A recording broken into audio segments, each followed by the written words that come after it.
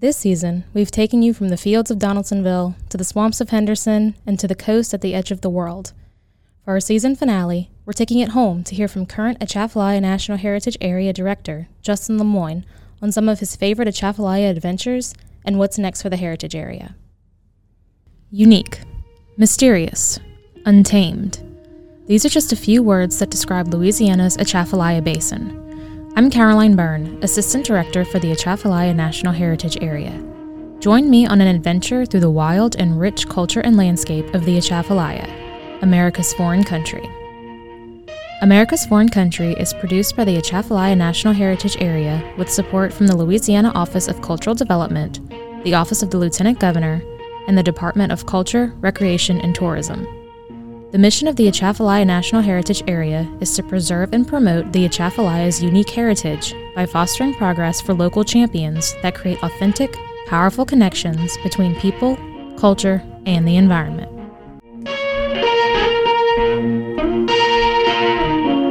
This is America's Foreign Country.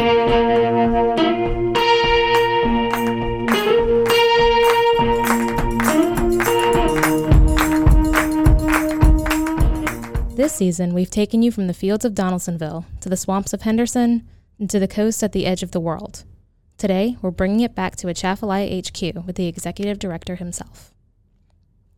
Justin Lemoine. I'm the Executive Director of the Atchafalaya National Heritage Area. Little background, I grew up in a small town in Avoyelles Parish called Plocheville, Louisiana. People confuse it with Clucherville, but not the same spelling, not the same location. Literally grew up on the Bayou Peak. From a pretty large Catholic Cajun family. I have 40 first cousins, and think I've spent my life at large events that were either family or some sort of a community event. Got my degree of landscape architecture at LSU in 2006 and have been in the design and kind of cultural field ever since. So, being from the northern end of the Atchafalaya, is there anything you've learned about Avoyelles that you didn't know before you started, or did you kind of have a good handle on it? I didn't really realize until I got older just how much of Avoyelles Parish is undeveloped natural land related to the previous paths of the Mississippi and Red and Atchafalaya rivers. So it was, I think I learned a whole lot about what a vast expanse of wilderness Avoyelles Parish really is. So how did you find yourself working for the Atchafalaya? It's so strange how life just kind of evolves for you over time. I ran my own landscape architecture practice for 7 years. I actually practiced in landscape architecture for almost 15 years before I took a job at the Center for Planning Excellence as their director of implementation. Right after I started there, I found out that this job may be coming available, and I didn't really understand fully what the heritage area was back then. I knew a little bit about it. I'd seen the brown signs, and I knew that it had a lot to do with, enhancing the culture of the region. But then whenever I saw the job application and the responsibilities, I was like, wow, that's a really, really interesting opportunity. It kind of pulled together a mix of my landscape architecture background, my community engagement and volunteerism, and then my interest in the arts and community gatherings, community events, all into one place. And I wasn't even sure I was going to apply for it at first, but then I'm glad I did, and somehow I beat out 100-something other people and got the job. Well, we're all glad that you applied. So talking about national heritage areas, I know you and I have both kind of been faced with the fact that people don't quite have a grasp on what that is. So can you tell us a little bit about the program? Yeah.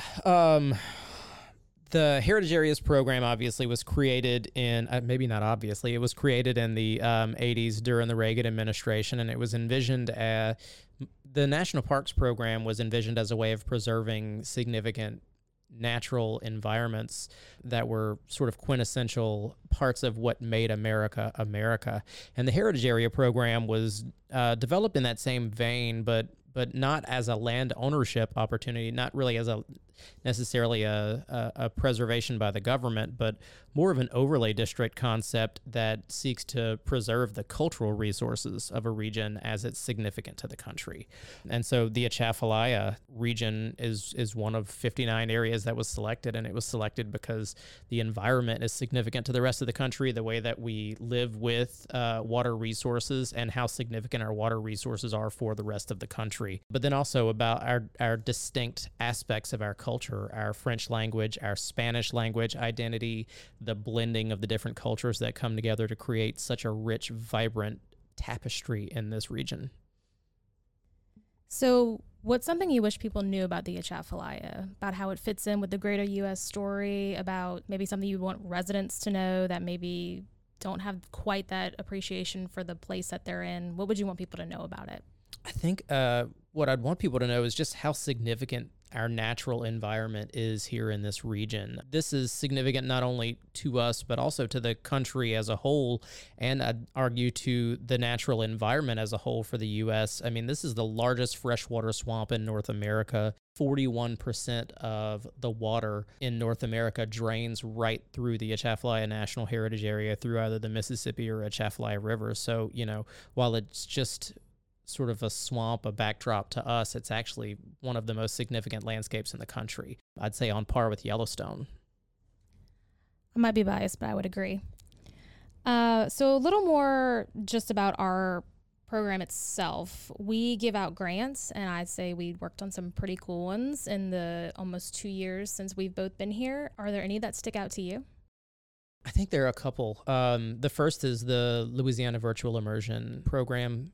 That was, born out of the COVID-19 shutdown and students not being able to attend in person. It was envisioned as an opportunity to further the preservation of the French language, cultural identity in the region. And, through videos, through educational resources, it was just a huge opportunity to broaden the general public's understanding and, appetite for preserving the French language. And then the second one is something that ANHA hasn't really jumped into a lot, which is the recreational sphere, is the floating swamp turtle campsites that the Boy Scouts of America developed out there in the Henderson Swamp. Those are just super fun, and just seeing those have opened up so many more opportunities for environmental education that didn't exist by having these platforms there out in the basin that can be moved around to pretty much any location as long as the water's the right level. And if you want to hear more about those, you can go listen to episode 2, our interview with Ben Pierce, who spearheaded that project. So what grants are you hoping to see this year? What gaps do you think we have? If someone's looking for a project in a community, what do you think might score well with us? I think recreation and environmental resource stewardship. So, recreation, especially connecting people to the resources in the community, bike walking trails, or even just access into an important natural resource like boardwalks into wetlands, or a path in, the native Cajun prairies. I think those are both, that would be something that we haven't really gotten into that we would love to get involved in, not only from a grant standpoint, but also just from a technical knowledge standpoint. My background in landscape architecture allows me, almost 20 years of experience in knowing how to develop these types of projects. So I'd love to be able to take Atchafalaya in the direction of supporting a lot more of that. It's the community benefit. It's also just a preservation benefit for the community. I'd like to see us have a more active role in helping people to respect and value the natural landscape that we have here, whether that's through working with Keep Louisiana Beautiful, awareness campaigns on how people can basically just clean the state up a little bit more, but also just helping people to really be educated on the really delicate nature of the different ecotypes that we have here in the region. Yeah, I think especially with COVID, the recreation and appreciation for natural resources really took on a greater appreciation, because that was all people could do. Exactly. And, this is Sportsman's Paradise. It's the Bayou State. Our monikers are often centered around taken advantage of our natural resources. So why not do that in a way that maybe creates some economic development opportunities, especially for rural communities and small towns that oftentimes, lack those big investment opportunities, but can still incentivize visitorship through capitalizing on, what we've been blessed with, which is this great setting in nature. Speaking of capitalizing on our great natural resources, we don't just give out money, we also partner with organizations, including the Linear program and the Arbor Task Force. Can you tell a little bit about that, since you've been highly involved with Linear and we both have journeyed through the Arbor Task Force timeline? The Arbor Task Force creation was really good timing for both of us starting here at Atchafalaya. And for folks that don't know what that is, it's the Atchafalaya River Basin Restoration and Enhancement Task Force. This is a group stood up by Governor John Bell Edwards that brings in stakeholders from private industry, from fishing, from landowners, from, the ports and navigation, to the Corps of Engineers and USGS, basically everyone that would have a stake in understanding the challenges and the opportunities to preserving the functionality of America's largest river swamp. So, we don't sit on the task force, but I like to look at us more as an advisor, especially as it relates to how the culture of the region is so significantly tied to all the natural resources, the hazard mitigation, the, flood storage capacity, and just the function of this living natural ecosystem. And so we've attended all the meetings. We've certainly reviewed and made comments on the recommendations. And I think it's important that while we don't have any sort of authority over rules and regulations, that we stay involved and educated, because the recommendations, the policy recommendations that come out of the task force ultimately are going to make their way down to actual enhancements of the physical environment, either through flood control or through ecological restoration. And as educated as we can be about that, we can then support our communities in helping to get those resources where they need to be so that we continue to, thrive as a region. Lanier is a tremendous opportunity. Louisiana is the only coastal state in the U.S. that does not have a NER, and a NER is a National Estuary and Research Reserve. The program is funded by NOAA, National Oceanic and Atmospheric Association. And this series, or this network of research reserves, look at estuarine environments along coastlines, and there's an overall monitoring program that helps to look holistically at how any kind of adjustments or changes in the climate affect the country as a whole. So what's happening, on coastal Texas or even on coastal Maine can be monitored in real time at the same time as what's happening in coastal Louisiana. So it helps NOAA and it helps scientists and policymakers make informed decisions based upon real-time data that's being harvested at all of these locations. And then there's the opportunity through NOAA to add a layer of education onto that in terms of what the natural environment is, what the benefits of the natural environment are, and what maybe some of the threats are to the environment, and how those would trickle down ultimately to the economy of an area, as well as just the livelihood of people that live in an area. I know we're both very excited about that program, as are lots of people in the heritage area. Absolutely. I think especially our folks on the southern end of the heritage area, kind of, starting in New Iberia, but really around Morgan City, those folks they see the value in a research facility and in programming that helps to monitor and stabilize the natural environment around them, because, Morgan City and all of the coastal communities are on the front lines of learning what an adapting climate is going to look like, and how their economy and how their culture responds to that and adapts and hopefully thrives into the future. And being from Morgan City myself, that was particularly heartwarming for me to see, almost 200 people at the actual meeting. Yeah, to talk about science.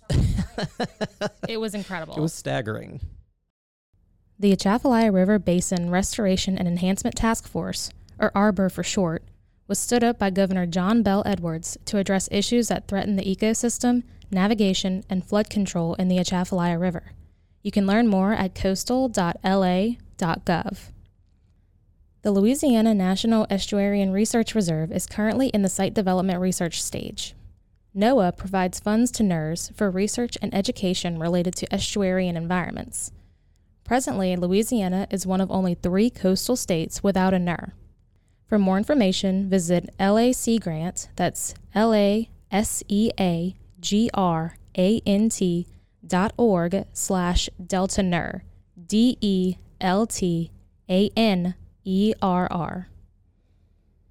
So to bring it back to our organization a little bit, we completed a strategic plan with Lafargue in 2021 that, kind of just gave us a look at the next 5 years, kind of condensed our 2-volume management plan.